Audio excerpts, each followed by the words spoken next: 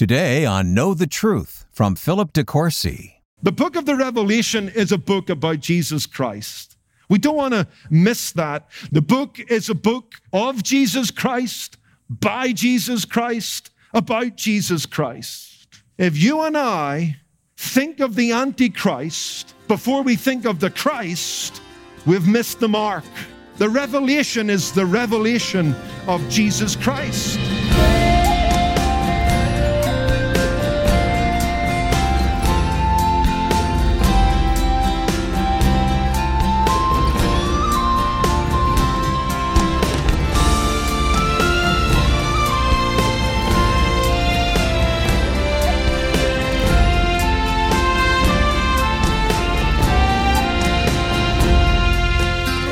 Welcome to Know the Truth with Philip De Courcy.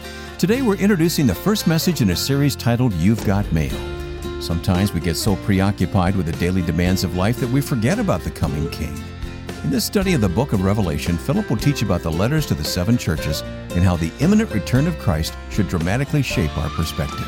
Later, I'll tell you about a practical resource that's sure to be an encouragement to those who need it. Learn more online at ktt.org. Now, here's Philip with a message called Back to the Future. God wants us as believers to always be going back to the future, to live in the light of the soon return of the Lord Jesus Christ, and to allow the imminence of that event to shape our lives and direct our decisions. When I was at school in Northern Ireland many moons ago, I loved it when the teacher passed out those books that had the answers in the back. Although the teacher told us that the answers were there to help us, not to take the place of learning. Although it was good to know, nevertheless, that the answers could be found in the back of the book, especially if your homework got in the way of a good game of football that afternoon. That's soccer for the uneducated. To be honest about it, I know that you would not believe this of me. I find myself more than often beginning with the answer at the back of the book, and then tackling the question at the front. That may not be the best way to learn, but the Bible instructs us that it's a good way to live. When it comes to life, when it comes to living, God wants the Christian to turn to the back of the book. He wants us to live, to borrow Luther's words, this day for that day. God wants us always to be going back to the future. When it comes to the Bible, the back of the book is a panoramic prophecy of future events. Look at how John describes the book before us. Verse 3, "Blessed is he who reads and those who hear the words of this prophecy." The book of the Revelation takes the wrapper off tomorrow, and it gives us a guided tour of the last days on planet Earth. The balance of the book is futuristic. It shows us the beginning of the end. In fact, let me reinforce that by taking you to Revelation chapter 1 and verse 19, because in this verse, John scopes out the book for us and divides the apocalypse into 3 sections, one past, one present, one future. Look at verse 19. Jesus says to John through the angel, "Write the things which you have seen, and the things which are, and the things which will take place after this." The things which you have seen, we believe, refers to the vision of the once crucified, now glorified Lord Jesus. That's chapter 1. The things which are denotes the royal letters from the risen Christ to the 7 churches of Asia Minor. Now, when we come to look at those letters, we're going to see that the number 7 speaks of completion, perfection. And we take from that these 7 churches are simply a sampling of the whole body of Christ. And this is letters to the church worldwide in John's day and in succeeding ages. John says he's also to write down those things which will take place after this. That speaks of the events of the end times that will bring about the end of the city of man and a more visible expression of the city of God in the millennial kingdom as Jesus reigns where'er the sun does its successive journeys run. That's chapters 4 through 22. The book of the Revelation, in balance, is all about the future. Ed Hinson, in his book, Approaching Armageddon, a commentary on Revelation, tells us that in chapter 1, we have the Christ. In chapters 2 and 3, we have the church. In chapters 4 through 22, we have the consummation. That's how you're to understand the book of the Revelation. He puts it another way. In chapters 1 through 3, we have the church age. In chapters 4 through 19, we have the tribulation period. In chapters 20, we have the kingdom age. And in chapter 21 and 22, we have indeed the eternal state. The book of Revelation will keep bringing us back to the future. And that's a good thing. In fact, we're told in chapter 1 and verse 3, blessed is he who reads and those who hear the words of this prophecy. You and I have got to read, understand, and obey the book of the Revelation. It's not a book to be ignored. It's a book to be understood and undertaken. According to Jesus then, through John, life is best lived with the end in view. Christians must live life backwards, starting with the end. And that's important because some people have this idea, the more heavenly minded you are, the less earthly use you are. But that's not true. The study of prophecy is not a form of daydreaming, but a dynamic force at work in the life of a believer, calling them to greater service, greater sacrifice, and greater steadfastness. As Christians, don't we believe that there's more to life than this one? And if that's the case, and the book of Revelation reinforces that, then this one is all the more important in the light of the next one. Listen to these words by C.S. Lewis, the writer of the Narnia Chronicles. He says this, looking forward to the eternal world is not a form of escapism, but one of the things a Christian is meant to do. If you read history, you'll find that the Christians who did most for the present world were those who thought most of the next. The apostles themselves who set on foot the conversion of the Roman Empire, the great men who built up the Middle Ages, the English evangelicals who abolished the slave trade, all left their mark on earth precisely because their minds were occupied with heaven. It is since, he says, Christians have largely ceased to think of the other world that they have become so ineffective in this one. You want to take that to heart, brothers and sisters. Prophecy is not a narcotic. It is a stimulant to live fully and faithfully for Jesus Christ. We must always be going back to the future. Now, as we begin this series on the 7 churches, I want to introduce this series by unpacking the opening paragraph or prologue to the book of the Revelation. These letters mustn't be studied in isolation. There's a context to them. The rest of the book. There's a background and there's a foreground to this correspondence between Christ and his church. On the one hand, you have the vision of a risen Christ among the churches. That forms the background. Chapter 1, we find him among the candlesticks or the lampstands, which are pictures of the church. Then we have him reigning and returning among the nations in chapters 4 through 22. That forms the foreground. And both these visions call the church to get its act together. The Christ who is now hidden and mystically among the church through the ministry of the Holy Spirit will someday soon and suddenly be visible and physically among the nations with his church. That's the front end and the back end to these letters. Therefore, what's the implication? If you study these letters in their context, chapters 2 and 3 are sandwiched between the picture of Christ among the church and among the nations. What's the implication? It's this. If they were to reign with Christ on a future day in the millennial kingdom, which is certainly what the book of Revelation holds out as a possibility, chapter 19, verse 6, they must now and presently obey the words of the risen Christ And his words to them again and again was to overcome the world and not to be overcome by the world.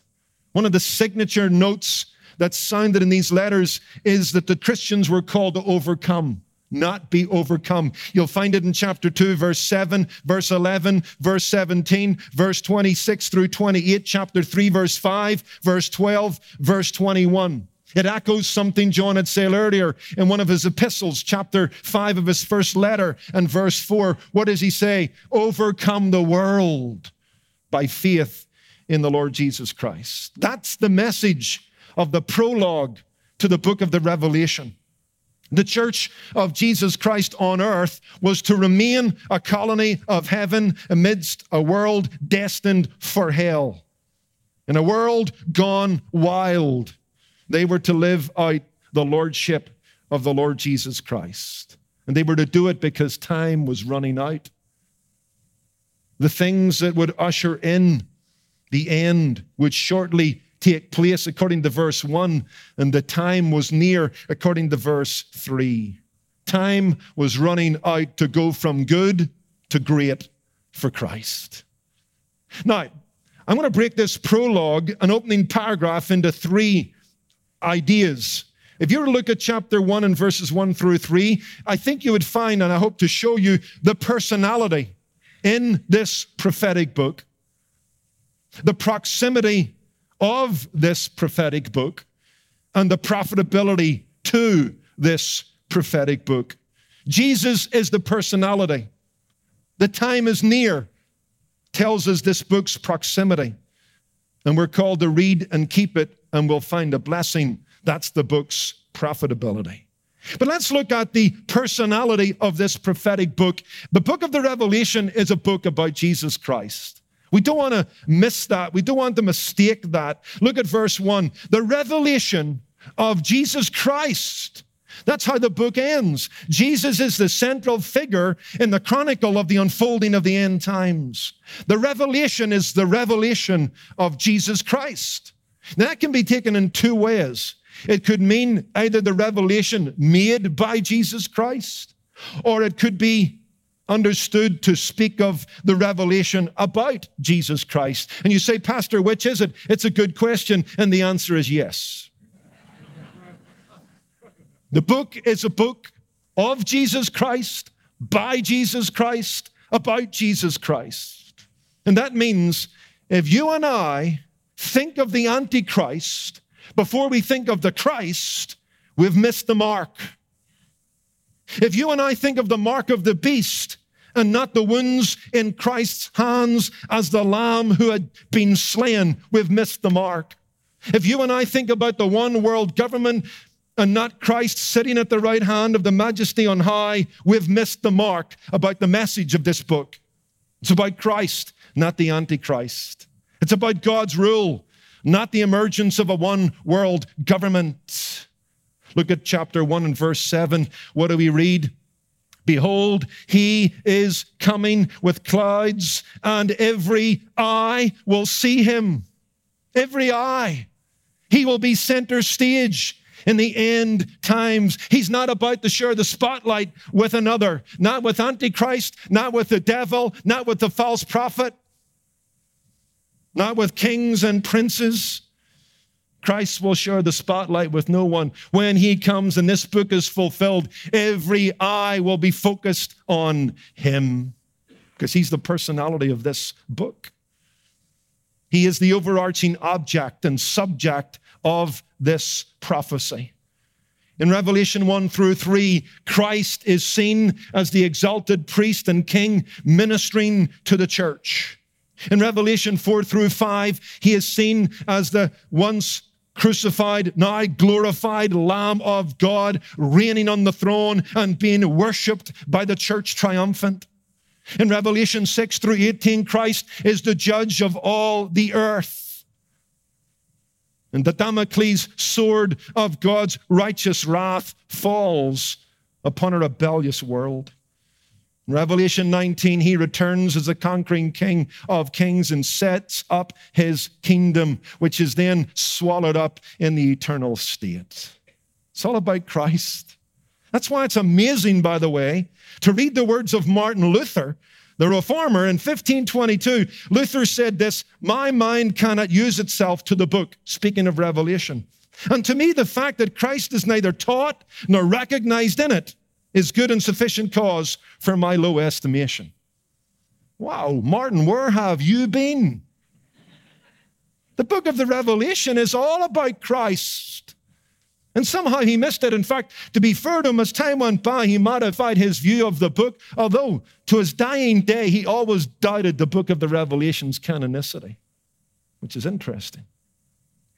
And yet today, many people still fail to see the centrality of Christ in this volume. Number one, because they simply don't read the book. They're scared off by its symbols and its sounds. Or if they miss him not because they don't read it, but because they do read it, but they become preoccupied with the identification of events and the sequence of the end times and the persons involved other than our Lord. Many seem to be more interested in the Antichrist than Jesus Christ. And that's a mistake, because the book of the Revelation is not a curiosity shop for prophetic buffs. It's a cathedral for Christ worshipers, where we're brought to see the Lord Jesus Christ, and to some degree as we've never seen him before, exalted, with feet as brass and eyes as fire. This is not the meek and lowly Jesus. This is the risen Lord walking among the candlesticks, looking at us. He's asking himself questions about us. Are we constantly going back to the future and living in the light of his near return? Bearing this idea in mind, the centrality of Christ in the book of the Revelation, we will find a wonderful and edifying guide to interpreting the book.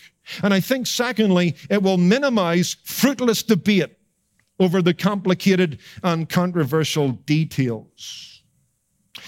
My brother-in-law and I called a truce about 7 or 8 years ago when it came to debating the book of the Revelation. He's got one view and I have another. And for the sake of peace among our families, we decided we'll agree to disagree.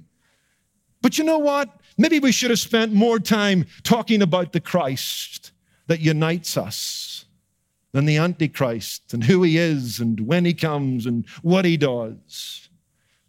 In fact, let's go back to verse 1. The revelation of Jesus Christ, which God gave him to show his servants things which must shortly take place, and he sent and signified it by his angel to his servant John. We've established the personality of this prophetic book, and I'll reinforce it because it's right there at the beginning of the book. Jesus Christ is the cover story of the book of the Revelation. The book begins with the revelation of Jesus Christ. That's why our old King James, in describing this book, got it wrong. This is not the revelation of St. John the Divine. This is the revelation of Jesus Christ. In fact, the word revelation is the Greek word apocalypsis, from which we get our English word apocalypse. And it's a word that's used 18 times in the New Testament, 13 by Paul. Here it's used by John, and it carries the idea of something or someone that's uncovered. It speaks of an unveiling. It speaks of a disclosure. When used of something or someone, it speaks more than often of that which was hidden, but that's become visible. That's the idea here. The word simply meant unveiling. It was used of lifting a cover off a box, pulling back a curtain in the theater. The word meant opening up, or more dynamically, it meant breaking through. I like that last thought. Dynamically, this book is about Jesus Christ breaking through into history and tying all the threads together. In fact, sometimes when we think about the word apocalypse, we tend to think of dread and dragons and end time trumpets and the sky falling. But that's not how the early Christians would have understood the word apocalypse. It was more positive than that. It spoke of something being unveiled. The lid was being taken off something. And for them, the book of the Revelation, the apocalypse was about taking the lid off our understanding of Jesus Christ. The book of the Revelation, like no other book in the canon of Scripture, lifts the lid off Christ. This apocalypse is an unveiling from God about Christ to his servants by an angel through John. And what is the disclosure? We've already touched on that. Christ's present splendor. He's risen, seated, and by the Spirit, he's to be found among the church. Christ's present splendor, chapters 1 through 3, and Christ's future glory, chapter 4 through 22. As Christ sits until he has put all his enemies under his feet, then he will return and establish his kingdom. Listen, the purpose of this book is to help us see Jesus like we've never seen him before. Not as the lowly carpenter, but as the lofty and fearsome king. Revelation climbs to the pinnacle of redemptive history and the crowning moment when Christ appears, as we see in Revelation 19, as the Lord of Lords and the King of Kings. Hey, Philip De Courcy again. I hope you were encouraged by today's message and that it made you consider your need for Christ. If you're hearing today's message and you haven't yet accepted Jesus as your Savior and Lord, you're in the right place at the right time. I believe it's no accident you came across this message today. The Holy Spirit is speaking to you through the word of the gospel. He's calling you to faith in Jesus Christ. The Bible says today is the day of salvation. You'll never know when you'll feel this way again, and tomorrow isn't guaranteed. You need assurance of salvation which comes through faith in Jesus Christ. Hear the words of Jesus in the Gospel of John, chapter 5 and verse 24. Most assuredly, I say to you, he who hears my word and believes in him who sent me has everlasting life and shall not come into judgment, but has passed from death into life. What a wonderful promise from the lips of the Lord Jesus Christ. Hear that invitation and accept that gift. Put your faith in Jesus Christ today and be assured that heaven is your home and God is your Father. And if you're ready to follow him and would like some guidance, we'd be honored to pray with you. We'd be honored to help you. You can reach out to us at Know the Truth by calling 888-644-8811 or by emailing us at info@ktt.org. We'll talk with you, pray with you, and get you set up with some really great resources to help guide you in your new journey of faith and life in Jesus Christ.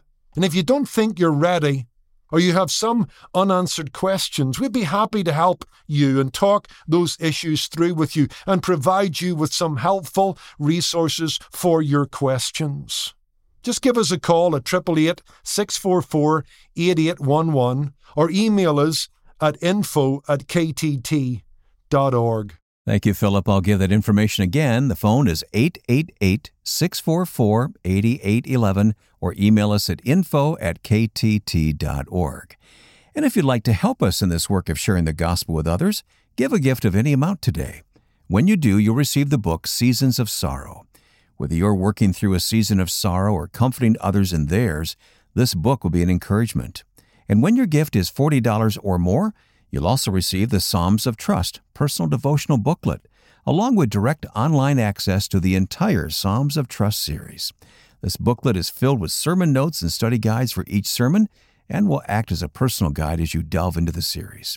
And just a reminder, today is the last day these resources are available. So call right now. That's 888-644-8811 or online ktt.org.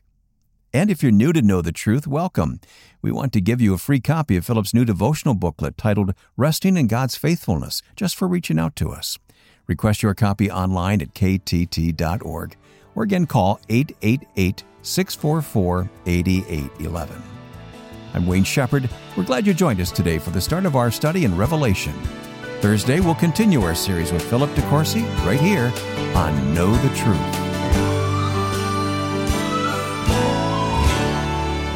Today's program was produced and sponsored by Know the Truth Incorporated. Jesus said, "You shall know the truth, and the truth shall make you free."